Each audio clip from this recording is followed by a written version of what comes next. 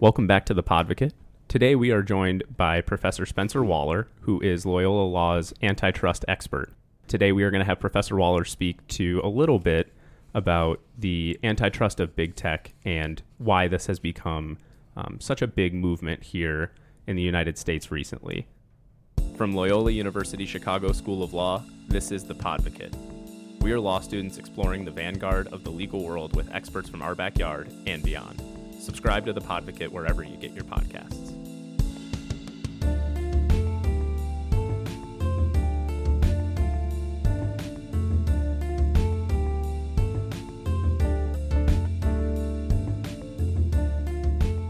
So Professor Waller, welcome. We're really glad to have you. Oh, thanks for having me. It's great. So before we jump into the topic, if you could just give our listeners a little bit of background as to who you are and what makes you an authority on this topic. Sure. Thank you. So I've been teaching at the law school since 2000, and before I went into full-time teaching, I practiced law for 8 years. I began with a clerkship at the Seventh Circuit, where I worked on a $3 billion antitrust case, among other things. From there, I went to the Antitrust Division of the Justice Department. These were in the Reagan years. I worked at the Foreign Commerce section, where we worked on international cartels, mergers, other investigations, other kind of policy issues. Problem was, during the Reagan years, got to work on fascinating issues that just simply never went anywhere. So I went and switched within the Justice Department to the Organized Crime Strike Force, came back to Chicago, tried those cases, went into private practice, spent several years doing a variety of civil and criminal cases, a number of which involved antitrust, and I went into teaching in 1990. Given the way teaching works, I took the first offer that I got, and I spent 10 years at Brooklyn Law School. I grew up in Chicago. I was thrilled when Loyola reached out to me to come back and teach at the law school and take over our Institute for Consumer Antitrust Studies, which I still head up. And since 2000, over the last almost 20 years, I teach, I write, direct our institute, and get involved on the sort of the public side of the different controversies that antitrust speaks to. So I was not exaggerating at all when I said that you are Loyola Law's resident expert on antitrust. Like many law schools, there's always one of us, and there's rarely more than one of us. Well, we are obviously very lucky to have you today. Just jumping right in to the overarching concept of antitrust. What is it about antitrust law that gives foundation for a suit to be brought? So let me give you just a little historical background. It's sort of a weird historical accident that we call this area of the law antitrust. It deals with cartels, monopolies, and mergers. There's sort of three legs to the antitrust stool. Cartels are the most egregious example of agreements between competitors that can harm competition, price fixing, bid rigging, dividing of markets. Monopolization law deals with the bad behavior of powerful single companies, not working in agreement with anybody, but a truly dominant firm. We're going to talk about it, but things like Amazon, Google, Microsoft back in the day, AT&T before that, et cetera. And then the third idea is, why wait for something to grow up to mature into bad agreements or monopolization? They're mergers that have the potential to harm competition. In general, we want to block them before they develop into even bigger problems. The historical misnomer is that in the 19th century, many of these cartels and monopolies and mergers were organized in the form of a trust, like in trust and estates law. So the law that dealt with this to stop this was called antitrust law. Outside the U.S., much younger laws usually refer to it as competition law, which makes more sense and I think is simply easier to wrap your head around. Especially in the context of Amazon and Facebook and Google, which obviously we're going to jump into, but in these markets where it feels like, today there might not be much competition. Yes, exactly. You've mentioned these sort of three branches of which these antitrust laws apply. Who's in charge of enforcing them, and at what point do they actually become enforced? We have a very decentralized system in the United States. You get a different answer in the 130-some countries that have antitrust today. In the United States, you have two federal agencies, one of which is the Antitrust Division of the Justice Department that I worked for back in the day. The Antitrust Division is the sole enforcer of the criminal aspects of antitrust that is limited to hardcore cartel activity, price fixing between competitors, and equivalent agreements. And that area of the law is not controversial. If they can find it and they can prove it beyond a reasonable doubt, the people go to jail, and usually do, for anywhere between 2 and 5 years, depending on how much money is involved in the role of the people in the conspiracy. So the government, the Justice Department, Antitrust Division brings those cases. They also bring civil cases where there's no fine, there's no imprisonment, but they're seeking to stop the behavior. So if you go back 20 years, they brought the case against Microsoft with state attorneys general in a coalition. But the Justice Department took the lead, was seeking to break up Microsoft and change its behavior. That's a monopolization case. And then they bring merger cases. The second federal agency is the Federal Trade Commission. It was formed later, around 1914, and they enforce all aspects of the antitrust laws except the criminal area, because that's DOJ only. Sure. So you have two federal agencies competing to enforce the laws about competition. In addition, I alluded to the state attorneys general. All 50 states, District of Columbia and the territories, have their own local attorneys general who have their own local antitrust laws and some group of people who enforce them within the AG's office. In a large state like California or New York, you could have 20 or 30 people. They could have one or two PhD economists to assist them. In Illinois, we have usually about 5 full-time lawyers. And in small states, you might have one lawyer who does both antitrust and consumer protection.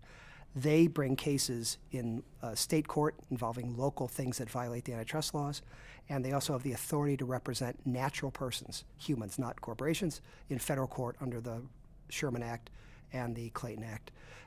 They work together in coalitions because if you're investigating Google, no single state's going to have the resources to take that on. So you may have heard something like 48 states are looking at Google or Amazon, and depending on and then they can bring cases with the government if they wish. Now, in addition, you have private litigation. And for reasons we can talk about, 95% of the antitrust laws cases are brought by private parties, oftentimes class actions, sometimes individual companies will sue each other. So you've mentioned a lot there for availability of protecting consumer. The end goal, of course, being to protect the consumer and shield them from price fixing and make the market as robust as possible. If there are two federal agencies that are sort of competing here, as well as state attorneys general that are also responsible, why isn't there something like, say, the CFPB that's designed to protect consumers on an individual level? Why doesn't that necessarily translate into antitrust law? You mean having sort of a single agency having a primary role? I think outside the United States, that has been the model where there is a public single agency. Sometimes those agencies enforce both the antitrust laws and the consumer laws, like the FTC. Sometimes it's just one or the other. That's just the tradition outside the United States. Why we do it this way? Historical accident, primarily. I don't think anybody would necessarily come up with that many players in a multi-party game if we were doing it from scratch. So you also mentioned that 95% of these cases are coming from individuals or class actions. Is that a product of the inability of these government entities to bring those suits, or is it more so a product of efficiency on the part of the consumer to just handle it themselves? Well, it's a combination of a lot of things. As I said, a criminal case, the individuals will go to jail. Normally, if they're convicted, the companies, you can't send them to jail literally. You can put them on probation, you can fine them, and they're very heavy fines for these criminal violations.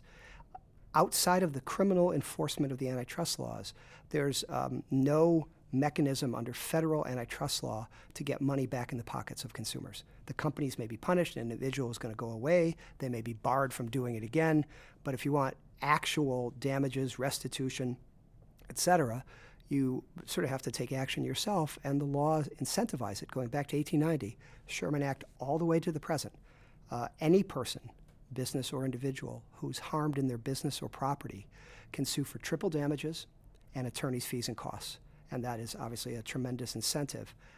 And then the reason why class actions are important is, let's say there's a price-fixing conspiracy involving gel pens. This is a podcast, you can't see my gel pen. But it's a Pilot G2, the champagne of gel pens. It's a really classy, well-rounded pen. Yeah. So let's assume that there's a price-fixing conspiracy by all the manufacturers of gel pens. Hypothetical, I have no reason to believe this is true. They could be very successful. They could jack the price of this pen up from $1-ish to $1.20 or $30. And you really could have a tremendous amount of harm spread out over the economy. School districts, businesses, individuals, the stores like Office Depot, et cetera, that stock these things. Sure. However, very few people would have much of a individual economic incentive to bring that case. Even Loyola, which must buy dozens, hundreds, or thousands of these things a year, when you total up the overcharge of 10, 20 cents per pen, it's just not enough money to cure. Only a fanatic or a lunatic would probably sue by themselves. But when you combine all these small damage plaintiffs into a class of people who've been similarly affected by, say, a nationwide conspiracy, that's enough money. And then when you have the possibility of triple damages, you have a very powerful weapon. And that's, in my view, that's why probably the majority of the cases are some version of a class action or a very, very large purchaser who's been harmed by such conduct. So with this in mind, we have a really robust background of antitrust law in America going all the way back, as you mentioned, to 1890. And if my research is correct, Standard Oil of the late 19th century, early 20th century being the textbook antitrust case where, one powerful oil company takes over local state oil companies and the government sort of forces them to disband. So now, as we have sort of segued into the 21st century, is it just that antitrust law has been lost, or is it no longer mainstream? Where is it in today's lexicon of legal analysis that we're not really talking about it as much? Sure. So, we're talking about a law that's been around for about 130 years and had some prior state law equivalents and some common law before that. But, the Sherman Act and all the laws that have been passed since then have been from 1890 on. Very broadly worded, almost constitutional in breadth, largely filled in by court decisions like Standard Oil and all the other ones we cover in antitrust law in the class. The law has waxed and waned in different ways. The Supreme Court nearly crippled it, and you may remember this from your first-year con law. There's a case called E.C. Knight where the Supreme Court said that manufacturing isn't commerce, the interstate commerce, and therefore the Sherman Act wouldn't apply to manufacturing, but only like literally a railroad that goes choo-choo across state lines. That's why all the early cases were railroads. So until you got to Standard Oil. So over time, I'm not going to bore you with the ups and downs. The law has been stronger. The law has been weaker. The government, for usually good reasons and occasionally not so good reasons, just uses its prosecutorial discretion to just do other things in the courtroom. So over the years, antitrust has gone up and down, both in terms of what cases have been brought and how much the public has been involved. One quick example, the election of 1912, where William Howard Taft was president. Teddy Roosevelt jumps in as a third party because he's angry at Taft, who was his successor, for not enforcing the antitrust laws. And Woodrow Wilson, who thinks that we need new statutes, had this three-way Donnybrook of a presidential campaign that really for the first time in history, and kind of until now, was the first time that an actual president was chosen in large part on their views of how much concentration is too much, how much power is too much. Are businesses acting badly or just competitively? What do you do about it? What institutions do you need? Should we break them up? All things that sound kind of very modern today. So it's just up and down. Now the down started for really in the late 1970s and really took over in the Reagan administration, where for a variety of sort of just pro-market ideological reasons, the Reagan administration changed the kind of cases that they brought and changed the number of cases that they brought and changed the remedies that they sought. By and large, they didn't just take the position that bigness is not badness. They took the position that if it's big, it must be efficient, it must be good. Exactly. And so, again, I think things are starting to change. We can talk about why, but this election is fascinating to me because it's the first time in my professional lifetime that these issues are not just in the textbooks and in the law reviews, but are being the subject of important bills in Congress, campaign platforms, policy papers, not just Democrats, not just progressives. The president himself talks about various companies he'd like to break up or he thinks has too much power. And if you look at the front page of the New York Times front page and the New York Times front page of the business section, this stuff and the people who bring these cases and talk about them and analyze them are suddenly news. I'm not suggesting that it's what people are talking about on the subway on their way into work, but it's really part of the political discourse. Well, I think you're exactly right. I mean, there are major candidates for the 2020 election, and for those that have listened to our podcast, we do our best to avoid taking political positions. But, it's being talked about. To your point, there are legitimate presidential candidates that have this as a major line item on their platforms. And you also offered a perfect segue. So just to offer the listeners some background, Facebook has 2.4 billion with a B active monthly users. Amazon accounts for about 40% of all e-commerce spending in America. Google gets more than 92% of global search engine inquiries. And obviously, we don't say go look something up online. We say Google it. Apple's the first company to cross $1 trillion. I mean, there are all these statistics about these major big tech corporations. So setting aside for a second Amazon's, whatever you want to call it, inability or lack of desire or lack of accountability in terms of the taxes they aren't paying, do you think this is something that voters are really paying attention to, or is this something that people, specifically politicians, are just bringing up as a talking point? No, I mean, I think this is preceded the election, but it's really become front and center because all the candidates that you've talked about have started to talk about this in some way, shape, or form.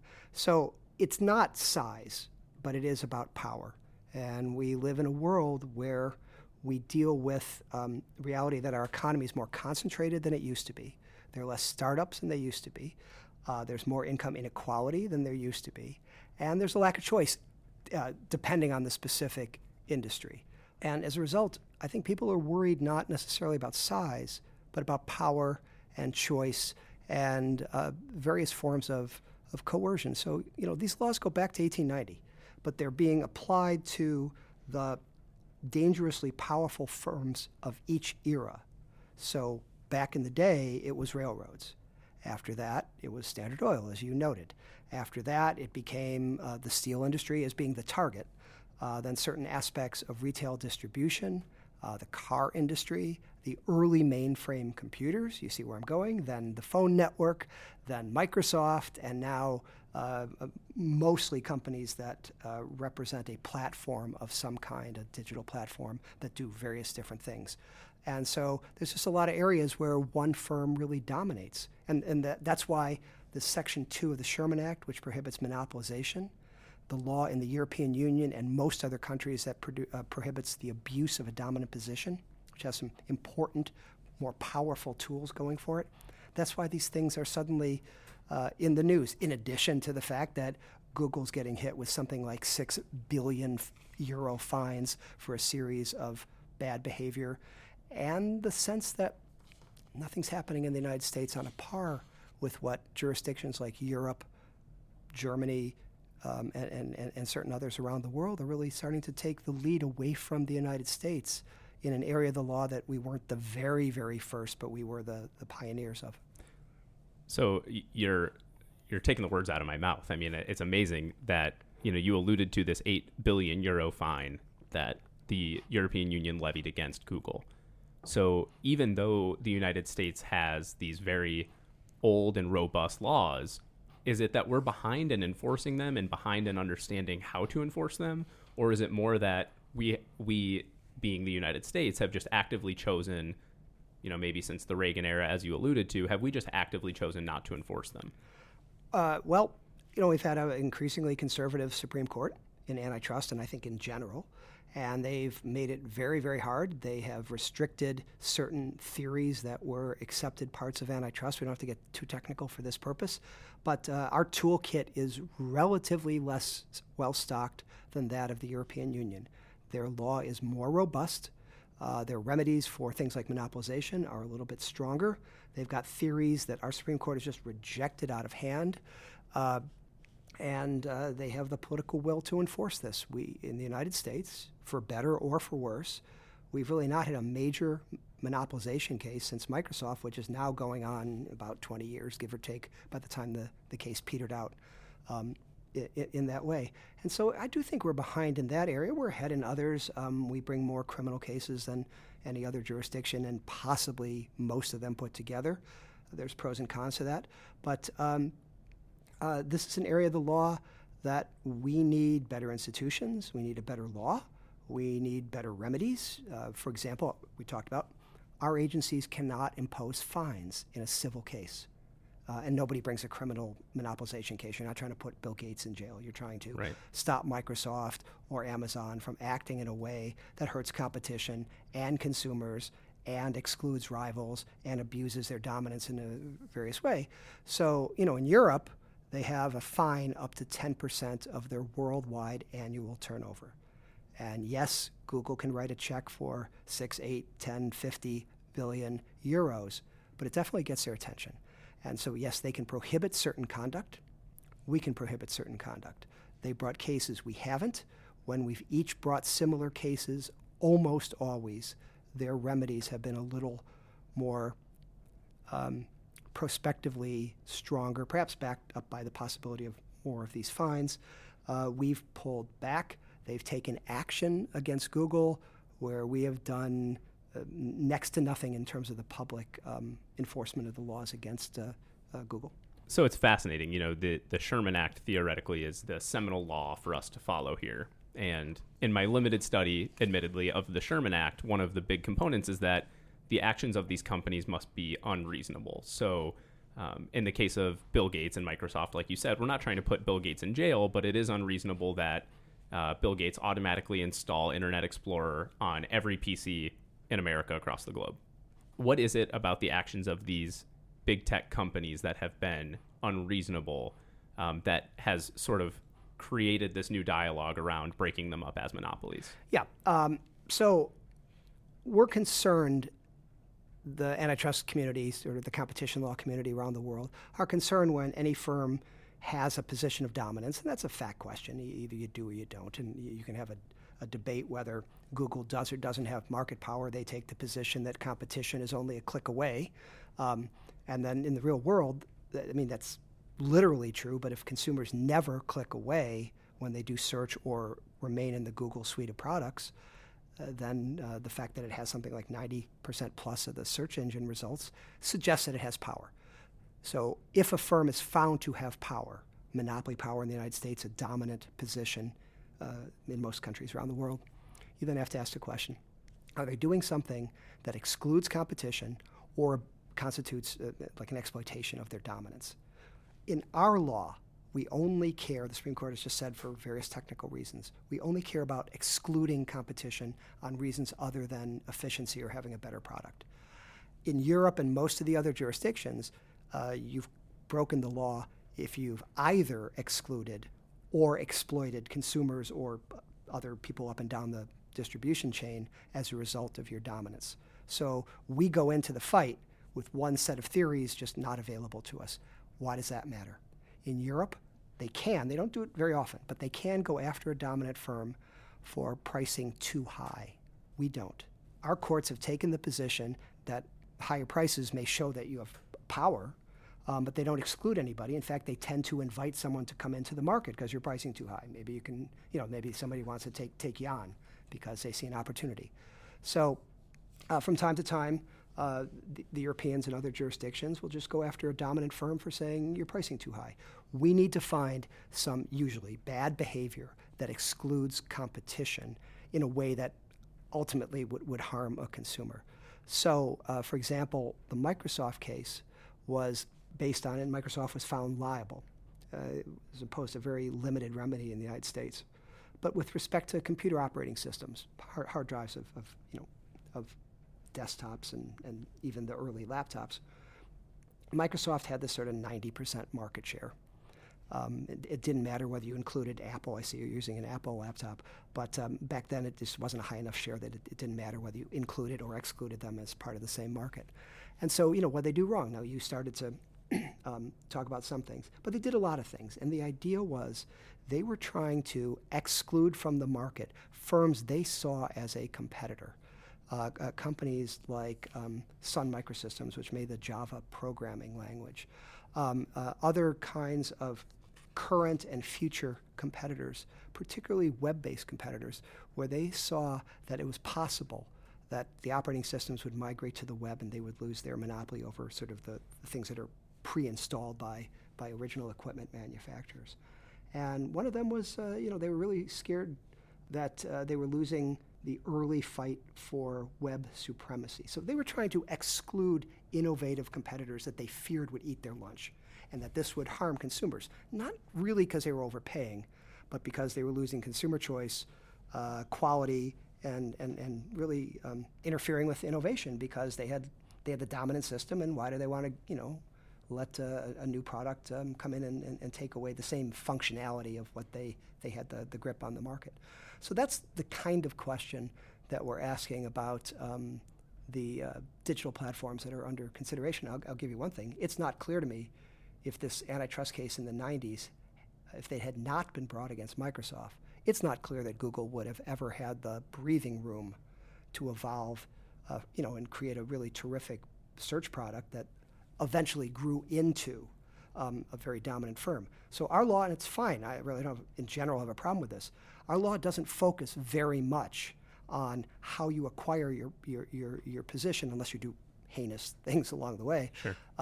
If you burn your competitors' factories to the ground, you have an arson problem as well as an antitrust problem. But what they're really saying is, fine, when you have power, are you continuing to compete hard on price, on quality, on innovation, and whatever else that consumers care about in your field?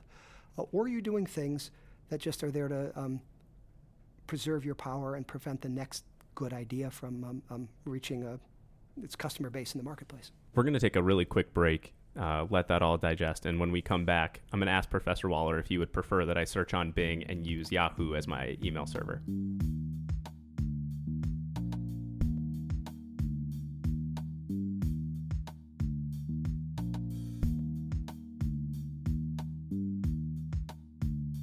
Welcome back, everybody. We are again joined by Professor Spencer Waller.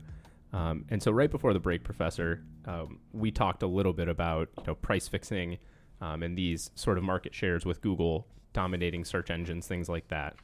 You have written about how private lawsuits need to be brought against big tech and how the government alone really just isn't going to be able to do enough to slow these companies down. So tell us a little bit more about that. So we were talking a little bit about how we have a very decentralized enforcement system. We have 2 federal agencies, 50 attorney generals, and theoretically anyone who's been injured in their business or property. And that's a powerful group. Companies are often concerned that there's too many people who are able to go after them. I'm concerned that you're not getting the right mix of public and private enforcers working together to address issues of divestiture, injunctions, monetary remedies for consumers in a particular case. It's largely a factual question whether there's too much or too little litigation, and you're not going to argue somebody out of whatever their core beliefs are on this. But the government doesn't bring a lot of monopolization cases. They're hard. They take a lot of time and resources. And I'm proud of the fact that the Justice Department and the FTC are each looking at certain of the large tech platforms to decide what to do. In addition, the FTC has just issued what amounts to an administrative subpoena to the large tech companies to report information about all the small acquisitions that they've done over the years that don't have to be reported, don't usually get reviewed because they're under the size threshold, but to look at the cumulative effect of that. So, the government has a lot of tools that the private parties don't have. I'm not at all suggesting that you really want private lawsuits to break up companies. That's a pretty important public policy thing, and theoretically a court can do it in either a public or private case. It's highly unlikely that a class action will get any injunctions beyond stop illegal conduct and pay us money. And it sets a dangerous precedent, too. Yeah, by and large, if you're going to order Microsoft to be divested, you want kind of the federal government, bringing that case versus other enforcers. Sure. However, the federal agencies have their own agendas, some of which are driven by, I would say, more ideology than by politics. So, for example, there's a really ugly fight going on right now between literally the FTC that has won a case against Qualcomm for monopolization of the chips and the patents that relate to critical technology for cell phones. They won, and the case is on appeal. It's actually being argued, I think, today while we're recording this. Great day for antitrust, by the way. Google is having its hearing in Europe on its appeal of various of this abuse of dominance. Qualcomm is out in the Ninth Circuit arguing the appeal against the FTC order, and less enforcement-oriented, the decision in the Sprint T-Mobile, all sort of happening in this 24-hour period. And we're going to touch on that, but of course, most importantly, we're here. Well, yeah. And what's crazy about the Qualcomm case is while the FTC has won in the lower court, and won't learn for months what the result is in the Ninth Circuit, the Justice Department has weighed in on the Qualcomm side and said, in our view, the entire theory of the case is simply wrong, and you should dismiss it for this reason and that reason. And it's kind of technical. And these cases, unfortunately, are really long. The decision in the Qualcomm case that's being appealed is something like 200 some pages, and the decision in Sprint T-Mobile is about 160. So these are big, and the Google thing was hundreds of pages in Europe. And it's of course very light, easy to digest reading. Oh yeah, good times. Better than the last John Grisham novel, but better for putting yourself to bed to sleep at night. So there's just really a lot going on. But federal agencies each have their own different set of incentives for bringing these cases, and right now there are just different incentives going on. Sometimes they just align. The FTC and the DOJ usually do a good job of staying out of each other's hair. By and large, they look at different industries based on their history and experience and how much expertise they have. So like in healthcare, the FTC tends to do the pharmaceutical cases, and the DOJ tends to do the medical device cases that raise antitrust problems. But here they're going to war. So, I'm very concerned that you have good-hearted people using a somewhat outmoded set of legal principles being narrowly interpreted by the courts to look at companies that have achieved a form of lasting dominance where you can't be really assured for a variety of reasons. Once you establish kind of a dominant platform, it is very hard for new entrants to come in and take anything but a little fringe, a niche away from them. So, we can talk about what is free and what isn't free. What I can tell you is, it's not really technically hard to establish a social network. I don't have the software capability to know how to code that, but plenty of people do, and it doesn't require a lot of money or a lot of technical time. But that it doesn't make you Facebook. Nobody is going to give up Facebook if they are so inclined because of what economists call the network effects. You're on it because everybody else is on it that you care about. And you may love knitting more than anybody else in the world, and there's a really good social network for knitters, but that's not going to be a replacement for Facebook. That's going to be a separate side gig that you do to post your knitting projects and get advice about how to make a better sweater. I'm not sure how in our first meeting you knew that I was such a profound fan of knitting, but that's awesome. There you go. So, I think there's a pattern of concern, and there should be an antitrust. When a firm has a serious dominant position that is persisting over time and then takes actions that have some meaningful effect on the ability of existing or new competitors to stay in the market or enter the market or continue to innovate or depriving consumers of what they want, that's when you want to think about who is going to bring the right case, who has the incentives, who has the resources, what are the right remedies to be. And I think Microsoft got it right as to the theories of liability on how competition is being harmed by various present and future rivals being excluded, and then got it wrong on the remedy. And as a result, even for hard drives, Microsoft is still a dominant player. And I would say that if it weren't for that case, you wouldn't have these robust web-based platforms at all. You'd have some kind of Microsoft proprietary network, which is what they were hoping to achieve until antitrust slowed them down enough to let the real innovative parts of Silicon Valley emerge. So maybe this conversation isn't so much how do we break these companies up as much as it is how do we slow them down. Well, it's both. It's what's the right remedy if you believe that there's been a violation, and there are there are lots of large companies that first of all don't have any power. So I want to emphasize that people who write about how big these companies are missing a piece of the puzzle. The Mercedes, Chrysler, Dodge car company that's now possibly being acquired by Renault or somebody else is enormous. It's hundreds of millions, billions of dollars of sales. It has no important power. It doesn't have the power to raise price. It doesn't really have the power to exclude other car companies. So from a Section 2 of the Sherman Act, big company don't care very much until some facts emerge to the contrary. These are companies that are getting the scrutiny they deserve because they have the power by themselves to harm competition. Then it becomes a fact question of what's their dominance, what are they doing, how do you put your finger on the harm, and obviously what do you do about it? Yeah, well, that's what do you do about it is what allows us to have this conversation. One thing I think that is important to contextualize here is, and you've mentioned it, a number of times in our conversation. How do we make sure that these costs? So if it's in the car industry, and we're going to get to T-Mobile Sprint here in a minute, but if it's phone service, if it's oil, whatever it is in this antitrust question, how do we make sure that the price on consumers is still controllable? And obviously power is a component of this.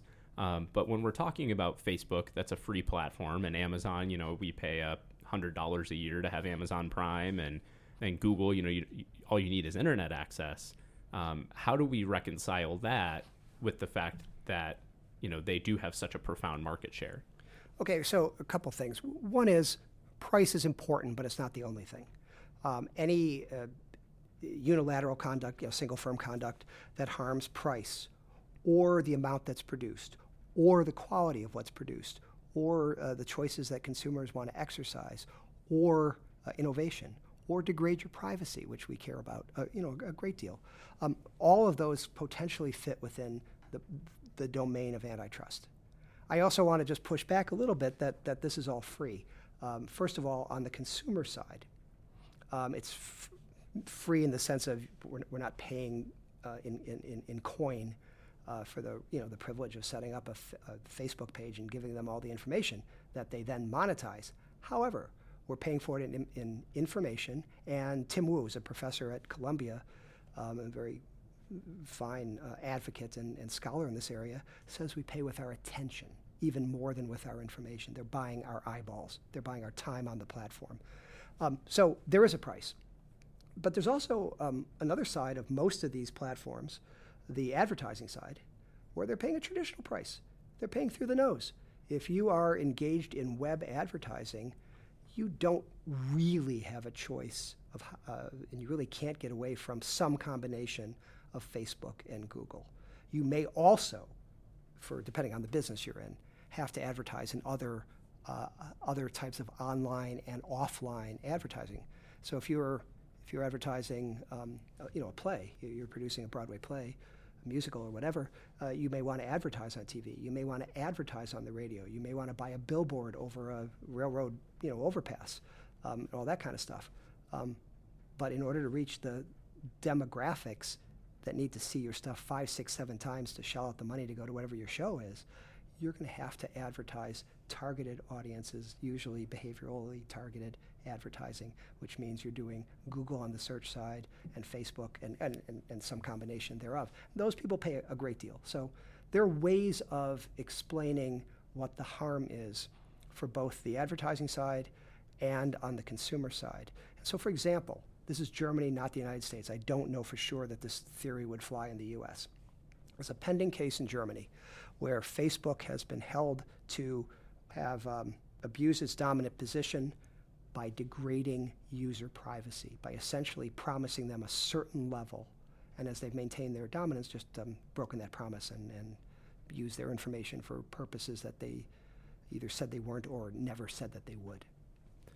Well, so, you mentioned here, you push back on me, and I appreciate that, and I understand from my prior work experience that when you're building an advertising campaign for anything, I worked in healthcare, and we would advertise emergency rooms on Facebook and using Google AdWords and things like that. It's unavoidable, to your point.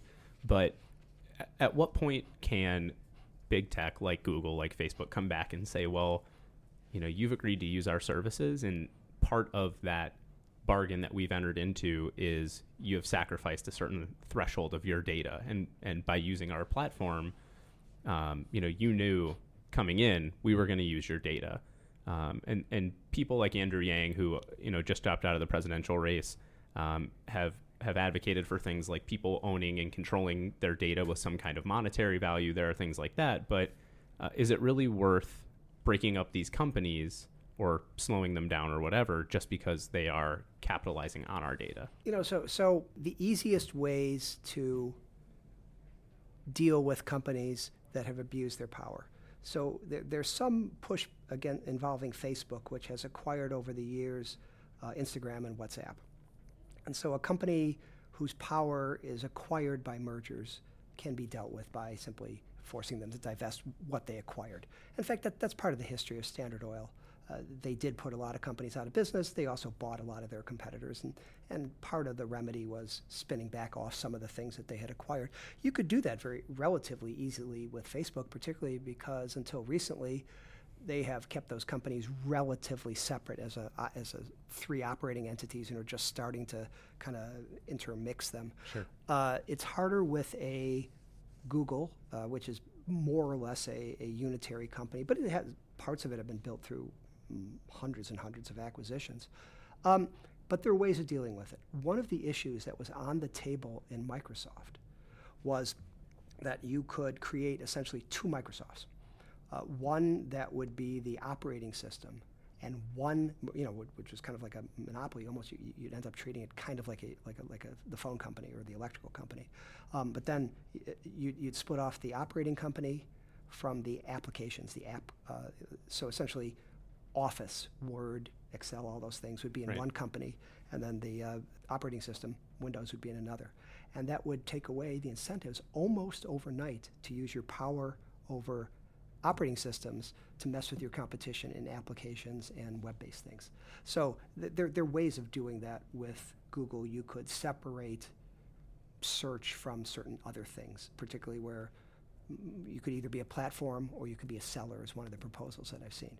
And again, that's a big deal. There's pluses and minuses, and we'd be imposing some costs. And the question is, would the benefits we're likely to get outweigh the costs that could be incurred?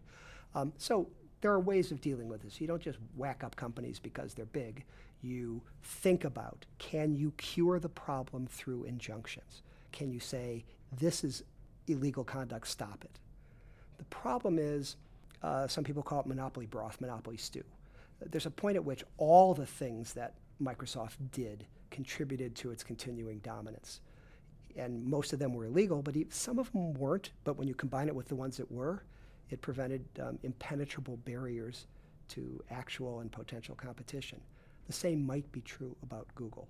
So there's a point at which if you can't come up with the right injunction and monitor it and make sure they're actually living with it, then you have to think about, all right, what is the minimum surgical kind of operation you then do to divest, excise, break up, et cetera. And, we didn't break up Microsoft. We did break up the phone system. And as a result, you got a more robust long-distance competition and a quicker emergence of mobile and cellular technology. And again, I don't know that all the things that we have that are fairly available to us on cell phones as data devices and old-fashioned telephones, I'm not sure they would have emerged in the variety and the speed that they did had the Bell system not been broken up by agreement with the government in the 80s, where again the idea was separate the regulated part, where they would continue to be at least a regional monopoly until cell phones came in, from all the long distance where there was competition at the time. So that provides a perfect segue, mentioning the development of mobile technology and all these things into how do we modernize the antitrust laws for today? And I think this sort of provides us an opportunity to sort of round out this conversation, bearing in mind that, there are antitrust cases that do seem daunting. And as you mentioned, these surgical operations of sorts can be a little overwhelming and sort of unfathomable when it comes to these companies like Facebook, even if it's as simple as undoing these mergers with Instagram. I mean, we sort of alluded to generically T-Mobile and Sprint in this context in terms of, big mergers that are happening in today's context. So bearing in mind T-Mobile and Sprint, and you've alluded to Facebook, Instagram, Snapchat, WhatsApp, those types of mergers, how do we modernize the antitrust law to reflect today's market realities? Well, there's really two paths. In the United States, antitrust, because of how general the law is, it prohibits monopolization, it prohibits agreements in restraint of trade, it prohibits mergers and acquisitions, which may tend to reduce competition. Super broad concepts filled in by the courts. You need better law. You need better court decisions. I'm not a fan right now of the T-Mobile Sprint decision that just came out in the last 24, 48 hours for reasons we can talk about. But you need a sustained program of public and private litigation. You probably need a differently composed Supreme Court over time to change the law. Now, the other way to change the law has its own hurdles, but the proposals are starting to happen, which is there are individual and comprehensive plans being proposed by candidates and to some extent already being introduced into Congress that would just say, enough. If the law says a merger is illegal, if it may tend to reduce competition, that doesn't mean that the plaintiff has to show that it's almost certain. May is a probability, and one could argue the Supreme Court and the lower courts over the years have just gotten that wrong. And Congress has the ability to say, no, may is defined as X. The court must consider this. It may not consider that. If there's harm to competition, you can't balance that with efficiencies. I mean, you can do whatever you want. There's some proposals that would do various things. So Congress can intervene. And I'm thrilled that they're debating or beginning to debate and talk about and hold hearings on legislation and issues that really matter. Congress has a million things to do. I don't want to pretend that antitrust should be at the top of the list. But if you're going to pay attention to antitrust, pay attention to the things that matter. Pay attention to whether our merger policy is or isn't good. Don't worry about whether the government got it wrong in one case, or you're mad that there's some local company that used to be headquartered in your city that got acquired by a firm in Chicago or New York or LA or whatever. Yes, focus on whether these tech giants do or don't violate the law in some important way. And I commend the House Judiciary Committee, I believe it is, that's conducting a really detailed, subpoena-driven investigation into what's going on in the tech world. Don't waste your time, as Congress has done in the past, on having the 9th hearing on whether baseball should or shouldn't be exempt from the antitrust laws. That's just small beer versus what really matters in the 21st century. First and foremost, I'm hard-pressed to believe that Congress would ever waste their time on anything. But, you've used some verbiage throughout our conversation, serious, meaningful effect, in terms of, are these big companies having a serious and meaningful effect? Give the listeners a little background, if you don't mind, as to this decision of the T-Mobile Sprint case that you're not a fan of, and then how could that have been tweaked to fit a more modern mold? Yeah, so in the cell phone market, there's competition at both the national level and at the local level. So, we all tend to buy, we all live somewhere. We live in the Chicago metropolitan area, which is its own sort of cell phone market. But we're also part of a larger national market, and particularly businesses buy phones for national coverage, and individuals travel for business and pleasure all the time. So you want to see the effect of this kind of a merger between a third and fourth place company in a market dominated by two larger companies, Verizon and AT&T. And so you look at not just the market shares, but how competition has worked and how it's likely to work after this merger. And the parties are telling two different stories, essentially. The plaintiffs, so initially the Justice Department and the FCC, Federal Communications Commission, review this merger. The FCC reviews it both under a broader public interest standard as a telecom regulator, and also for effects on competition, and works in conjunction with the Department of Justice, which really only has a competition focus. And you sort of look at, so the basic story is, when this market moves from 4 to 3 meaningful national cell phone companies, what's the likely effect? Crystal ball, it's hard. Predictions, particularly about the future, are really hard. So one way of looking at this is the market shares and the degree of concentration, the shrinking number of national providers, suggests that prices are going to go up, innovation is going to go down, particularly because T-Mobile was what they call in antitrust the maverick. They were the ones offering more data at lower prices, advertising in ways that were kind of funny and insulting to their larger competitors. Sure. And if you add, it's a real serious question, it's a fact question. When you add Sprint to T-Mobile, and Sprint was not failing, but was flailing in different ways and not as successful as it could be, and lagging in some ways. When you put those two companies together, do you get a meaningful number 3 that can compete with the big 2? Or do you just get a more concentrated, less competitive likelihood of higher prices, lower choice, and sort of a live and let live attitude where no one thinks they're going into a room and just hashing out a price fixing thing. Sure. But they follow what each other does in the market, and there's a tendency in markets with high entry barriers and low number of competitors not to rock the boat. So that's what's going on. DOJ and FCC approve this merger subject to a condition that the companies have to sell off a bunch of assets to Dish, which is a satellite TV provider, with some plans to enter the cell phone market, but have never done so in the past in any important way. And now they're going to, in the DOJ's view, become this fourth competitor-preserving competition in the marketplace. These kinds of consent decrees have to be approved by a district court, and that's still pending. But the states, the attorney generals that we talked about, said that's not good enough. We have a serious problem, and they have the right to sue even though the Justice Department believes it's okay to settle. So they brought their own case against T-Mobile and Sprint. That case just came to a conclusion, and it was a bench trial, so the judge needs time to process all the things, and that opinion just dropped in the last day or so, about 180 pages, where the judge more or less down the line took the defendant's view that this is going to be great for consumers, it's going to facilitate the rolling out of 5G, T-Mobile is going to be as disruptive as ever, Sprint was a failing competitive force in the marketplace, so it wasn't a big player, and basically said,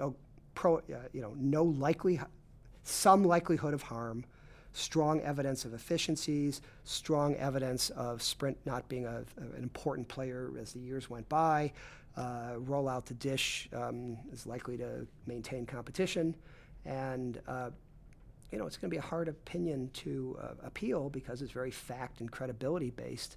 But I read it as a judge bending over backwards not to rock the boat where the two agencies that he thinks are having the primary responsibility think it's okay to settle in this way. So on top of that being a perfect summary of this 180-page opinion that admittedly you are the only person in this room of two people that has read, do you think, and I think this provides us a really great opportunity to sort of tie all these pieces together here, this sort of mindset of we're going to, as the judicial branch, bend over backwards for these big companies, is that sort of indicative of what we should expect to see as it pertains to big tech? Or do you think these conversations that are starting to surface on the floor of the House, like you mentioned, and like we've talked about, relevant to these presidential candidates, is that going to sort of shift that paradigm and really reframe antitrust? Well, I hope so, but it's a split Congress, between a Republican-controlled Senate and a democratically controlled House. So the chances of big legislation that sweepingly revise the antitrust framework that we've been discussing are just not that likely to pass, depending on whatever happens in 2020. What I do think could happen is some targeted legislation that would put together a really funky but interesting coalition of progressives and conservatives who are mad about different things for different reasons and perhaps get some White House support. So it's possible that could happen in the merger area. And it's possible and likely that'll happen in some important areas that relate to pharmaceutical companies and more agreements that they enter into where branded companies, branded pharmaceutical makers enter into agreements and other kinds of conduct that keep generic competitors out of the market. It's called pay for delay, reverse payments. There's other names for some of these techniques. Now because that's a hot button issue, right? It's hard to explain. It takes a while, like we've been talking for a half hour, 40 minutes. It's hard to explain all the ins and outs of a cell phone merger or why Google is or isn't likely to harm competition in the way it does business. When you tell people pharmaceuticals cost too much, it gets people's attention. Right. And if there's an antitrust solution to one of the reasons why pharmaceutical prices remain high, apparently the empirical stuff I've read suggests that the one biggest indicator of when prices drop is when one or more generic entrants come into the market.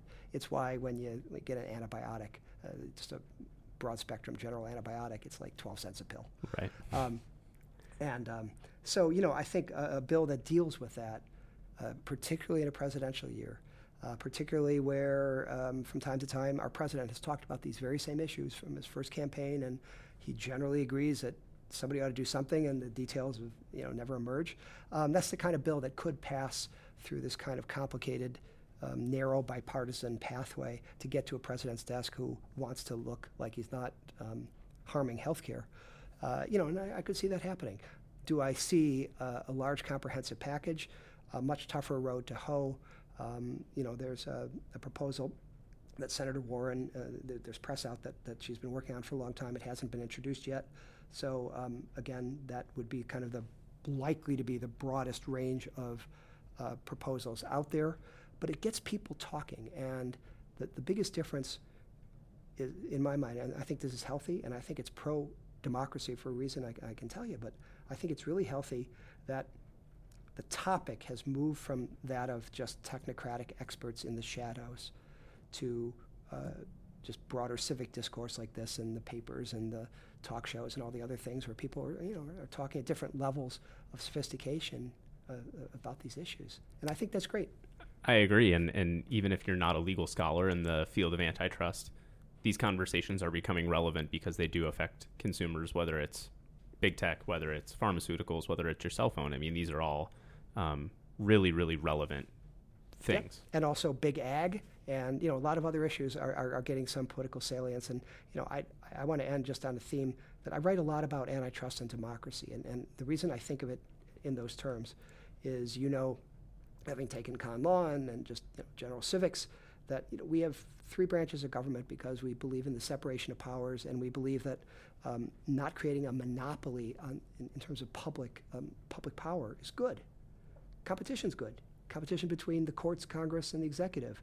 Maintain the respect for rights that having a completely unified single government would be problematic. I view the antitrust laws as the private equivalent, where we believe in the private sector. We don't want a single powerful force or set of forces dictating policy. We want to have separation of power. We want to have competition, and also that a healthy competition in the private sphere creates better results in the public sphere, and not having one type of power capture or work in consort with the other. So I like having a multiplayer, decentralized economy for the same reason I like having a multi-branch, somewhat decentralized government, even though sometimes it's messy on both ends. Well, Professor Waller, we could keep doing this for hours, but I am so grateful that you joined us on the Podvocate today, and obviously we're so grateful for your time. So thank you so much for being here. Thank you. You guys are doing a great job. Appreciate it. Thank you. That's all from us here at the Podvocate. Thanks again for joining us today. Our team wants to hear from you. If there's a topic you want the show to cover, an event you'd like us to address, or just something you're passionate about, please email us at thepodvocate@gmail.com. Our producer is Jim Auritz. Our senior editor is Radhika Sutherland. Our associate editors are Haley Burridge and Jake Kupferman, and our editor-in-chief is Matt Doran. Special thanks to Dean Michael Kaufman for providing us the resources and support to make this show possible, and thanks to our predecessors, the Dialogue De Novo team, for launching a podcast on our campus. From Loyola University Chicago School of Law, this has been The Podvocate.